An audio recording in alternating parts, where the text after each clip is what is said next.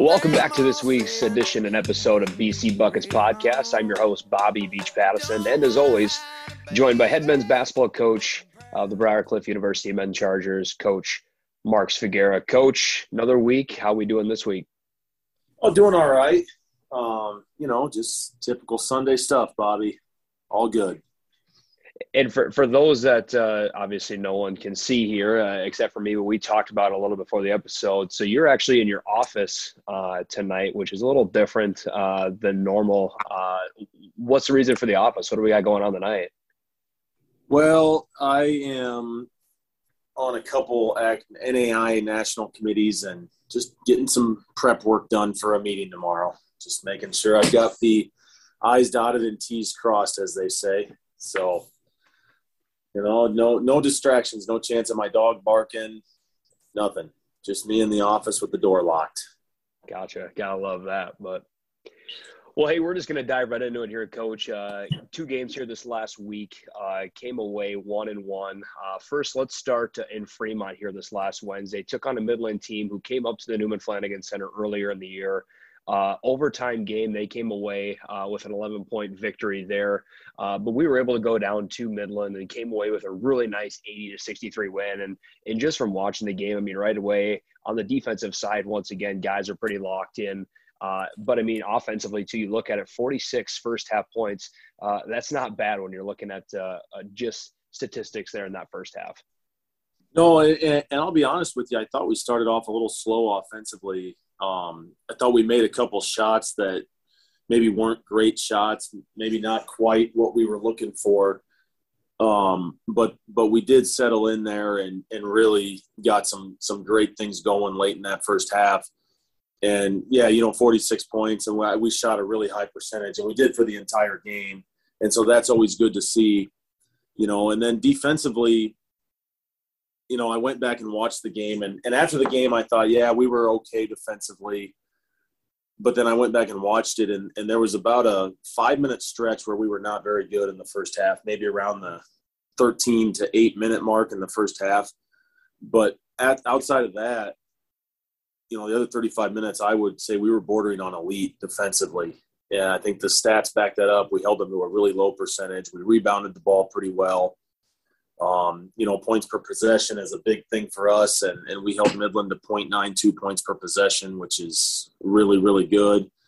I wish we would have had or not had, I guess I should say, that 5-minute stretch. But, Midland's a tough team to guard. They've got a lot of shooters. They can really spread you out.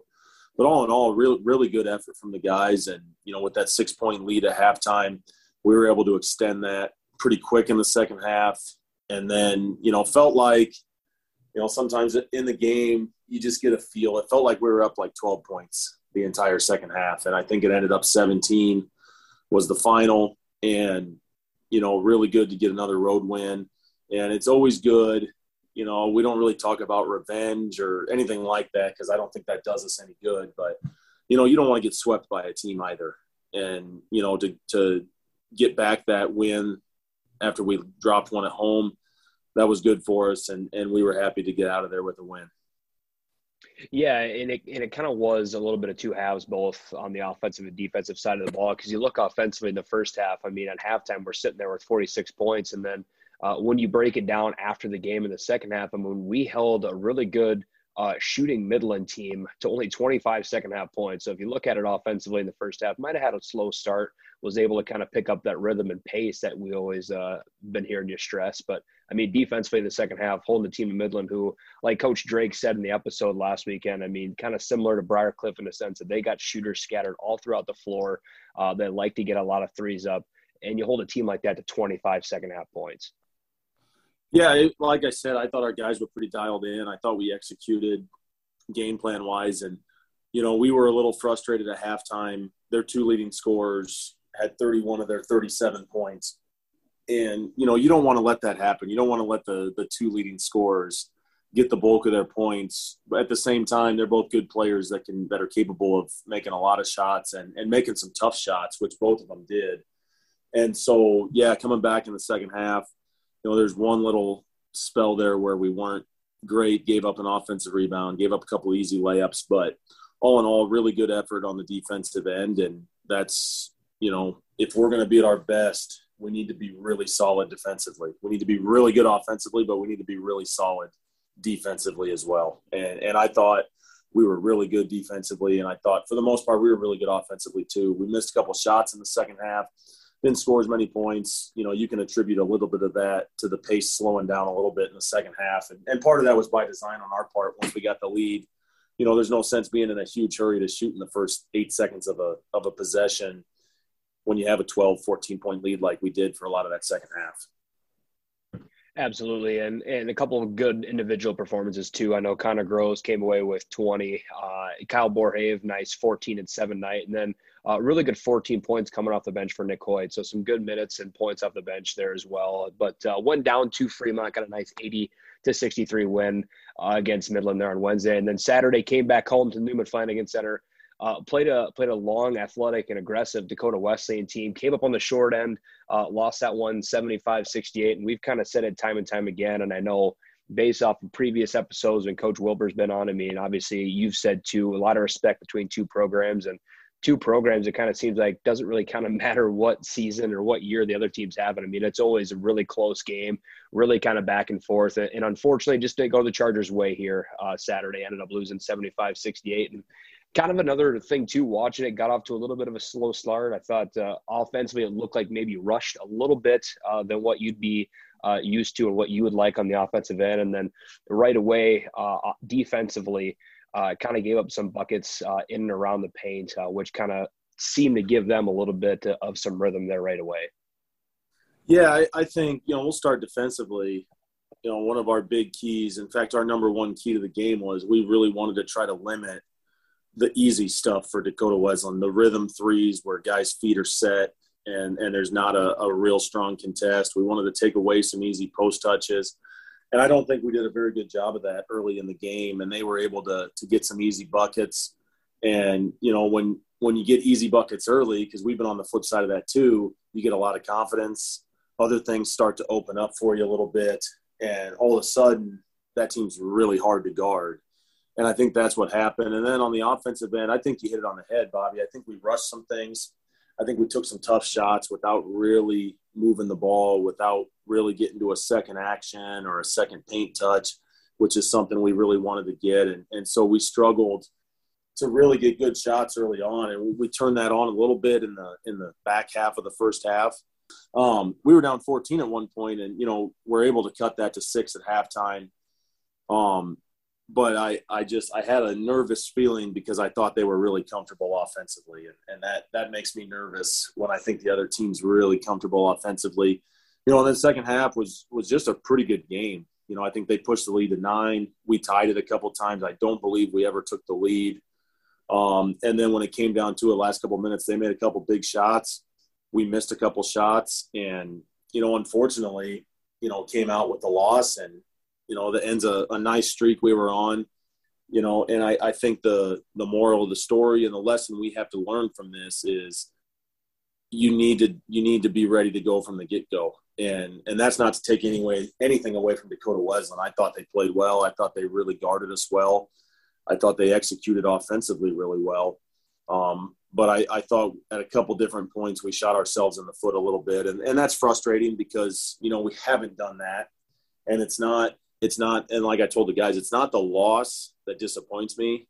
It's that I don't think we did everything we could have done to win that game for 40 minutes. And that's, it's a learning experience, and it's something we can, as we go into film tomorrow and get back to practice tomorrow, we can, really hone in on a couple things and emphasize a couple things that we're not good at. It's just we did not do a very good job yesterday, and we need to get back ASAP to doing those things well. Yeah, and it hasn't even been a month's time since that first game against Dakota Wesleyan here at the beginning of January. And you look back at that game up at the Corn Palace, the split actions and that Princeton action, especially the guard-to-guard screens for Briarcliff especially, was really good offensively, a lot of confusion for them defensively. But then you look at some of the different things that Dakota Wesleyan was running here on Saturday. I mean, their sixer action with the entry to the wing there and that back screen seemed to have a little bit of confusion there for a couple possessions there for the guards that able to got a couple and ones, couple easy layups for them that ultimately kind of gave them that rhythm that they were talking about and everything too. So as far as defensively, yeah, I mean, then offensively too, you look there, a little bit of a 3-4 minute spurt, just had some trouble scoring the basketball, but ultimately was able to close the first half on a nice run, cut it to 6. And I mean, you mentioned it too, just in the second half, this was pretty hard to kind of get over that hump here. So tough one here on Saturday, but I mean, looking ahead, coach, another big week, especially this time of the year, one to end the season on a high note. On Saturday though, Dakota Wesleyan comes away with a 75-68 win. And then coach, you look forward here to this week. I mean, 2 big time games, and we'll start with Wednesday. Playing a Mount Marty team who's coming to the Newman Flanagan Center. You look back on it though, it's been a while since we played Mount Marty, but when we went up to Mount Marty, came away with an 82-74 win. And Jamestown just this last week traveled to Mount Marty. Mount Marty came away with a really big time win against them. So really confident and excited team coming down to the Flanagan Center here on Wednesday.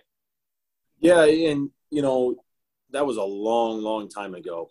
We're talking would have been mid-November. So we're coming up on 10, 11 weeks since we played them, which is pretty much the opposite of the situation we were in with Dakota Wesleyan, where that was a really quick turnaround. But, you look at their record and they're in 10th place in the league.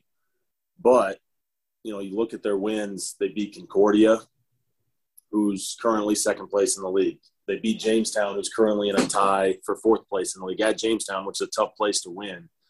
They've also played some teams really tough, played Morningside tough, played Northwestern tough. They've gotten better throughout the year. And that's, you kind of expect that to happen with a first-year head coach and a lot of new stuff they're doing. It doesn't surprise me that they're getting better because they have some talent. They're really long and athletic and physical in a similar way to what Dakota Wesleyan is. And they're a team, we won up there, but you can't expect to just, like I said last week, you can't expect to do the same thing or play the same game or even have the same game plan to play them the second time. And they create some potential issues for us with their size and with their athleticism. But it's a game where, we need to make sure after Saturday that we're ready to go from the get-go. We're dialed in and to elaborate on that, I don't think that our guys weren't ready to play on Saturday. I don't think that's the case. I don't think that we executed the fundamentals of what we do from the get-go and for an entire 40 minutes. And that's what we need to do.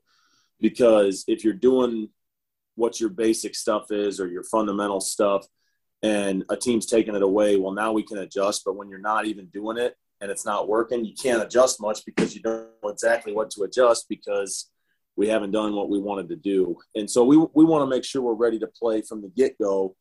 And, we're going to have to take away, a lot like Dakota Wesleyan, have to take away their easy stuff.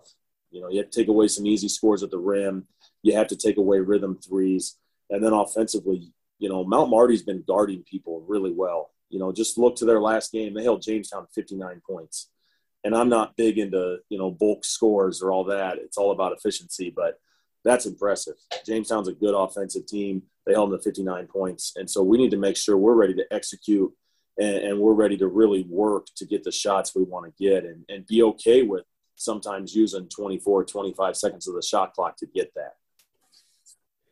Yeah, and with Wednesday's game coming up here, we talk a lot about practice, and a couple of the guys that we've had on the show, they always talk about how competitive the practices are. So after a game like yesterday, coming into a practice like tomorrow, is there anything that maybe you or Coach Forbes is kind of saying to the guys, or is this kind of a group with a lot of the experience and upperclassmen leadership that you can kind of just trust them to kind of take the reins and say, all right, guys, today, Saturday happened. We got to brush it off. We got a new week here. I mean, we got to bring the juice today.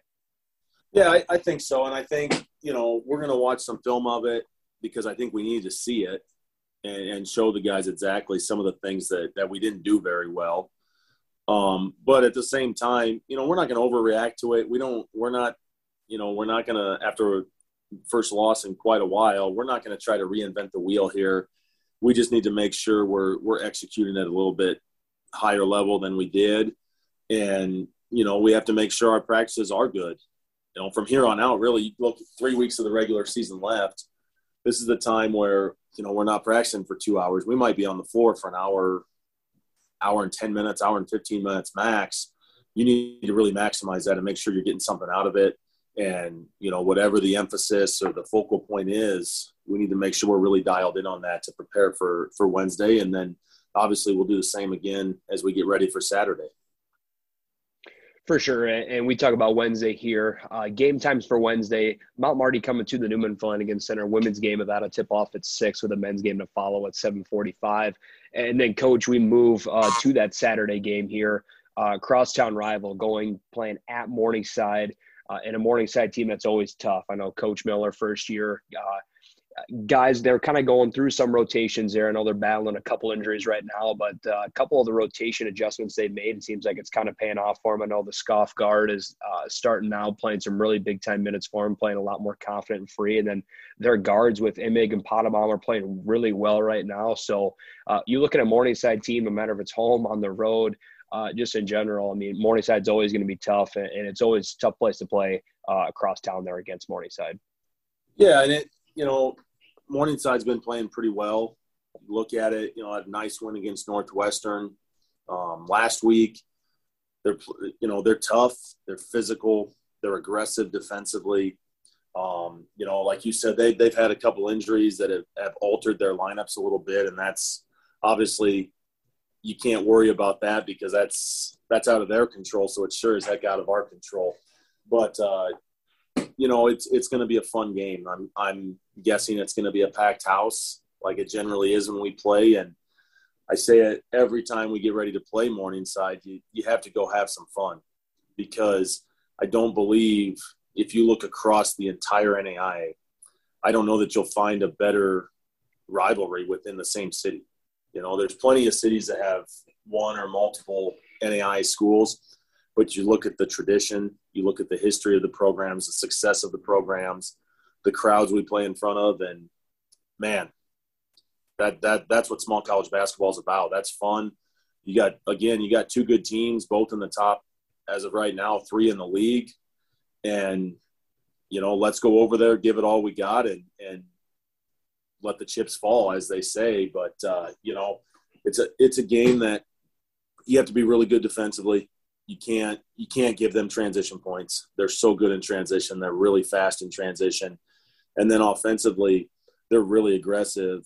And if you turn the ball over, they're probably going to score in transition going the other way. And so you have to make sure you're really sure with the ball, you're strong with the ball, you're making good decisions with the ball. And with their aggressiveness and physicality, you have to make sure the actions you run, whether it's ball screen, off ball screens, cuts, you have to run that at a great pace, and you have to be aggressive with it. Because if you back away, it's like blood in the water for Morningside's defense. They're going to come at you, and they're going to keep coming at you. And so, there's nothing outside of, what we do that we need to do different necessarily, but we need to make sure we really execute at a high level. And I'll say it again, don't get caught up in everything else. Just go have some fun too, because that's a fun rivalry. And, I don't know that our guys necessarily always realize how special it is to have that in our city. Yeah, I agree with everything you touch base on. I think another thing too that makes it a key playing at Morningside, especially with the rivalry and the big crowd, is, the communication got to be pretty key too. And I feel like, especially with the senior leadership that you've got, with Jaden and Quinn and Nick and just all those guys. Communication is another big thing that plays a part, especially when you're playing at Morningside. Yeah, it really is. And, anytime you're in a loud environment, just the little things, like on free throws, when the other team's shooting, we're going to call something out. We're going to call a set to run. And it might only be in a loud environment. It might just be one guy that hears it. And you have to make sure that that's communicated to the other 4 guys on the floor and everybody's on the same page, because it takes one guy to screw that up. And a lot of times if that happens, it's a turnover. And I already said that's not good. But also on the defensive end, especially in the second half, when their offense is on the other end of the floor from our bench, those 5 guys have to be really dialed in and in sync with each other and really, really communicating. And, I think a lot of times you think about communication in basketball, you think about the talk. But there's two parts to that, and they're equally as important. You have to be able to hear and listen and be able to, in a split second, comprehend that and execute what you need to execute. And so that's something we'll definitely be honed in on this week for both games, but in particular going on the road to what's going to be a loud environment, I would imagine, on Saturday. And yeah, Coach, you look at it, 2 games here this week where Briarcliff fans can get to those games, where Wednesday hosting Mount Marty and then Saturday playing at Morningside. So going to be a couple really great atmospheres. Definitely want to encourage fans to get out to those for sure and cheer on the Cliff. So, well, with that, we're going to work our way into one of my favorite segments that we do. A lot of fun and a lot of insight here, and that is the life rules for this week. So, Coach, what do you have for us here this week? All right, so my wife gives me a hard time because she says I recycle and reuse my life rules a lot. But a lot of times something happens during the week that prompts me to think of something or reminds me of basic life rules. And when you're in a parking lot that has angled parking spots, those are one way. And nothing irritates me more than somebody going the wrong way down a one-way parking lot lane, because it screws everybody else up and it congests things. And unfortunately, it happened to me twice this week. And once I was walking through the parking lot, the other time I was getting ready to back out. And, the same way you pull your car in, that's the way the traffic goes in that particular aisle. So it's not that hard, but let's pay attention to that and make sure we handle that accordingly. Do you catch that happening more so in a specific area, like a grocery store? Do you kind of see it everywhere? You see it everywhere.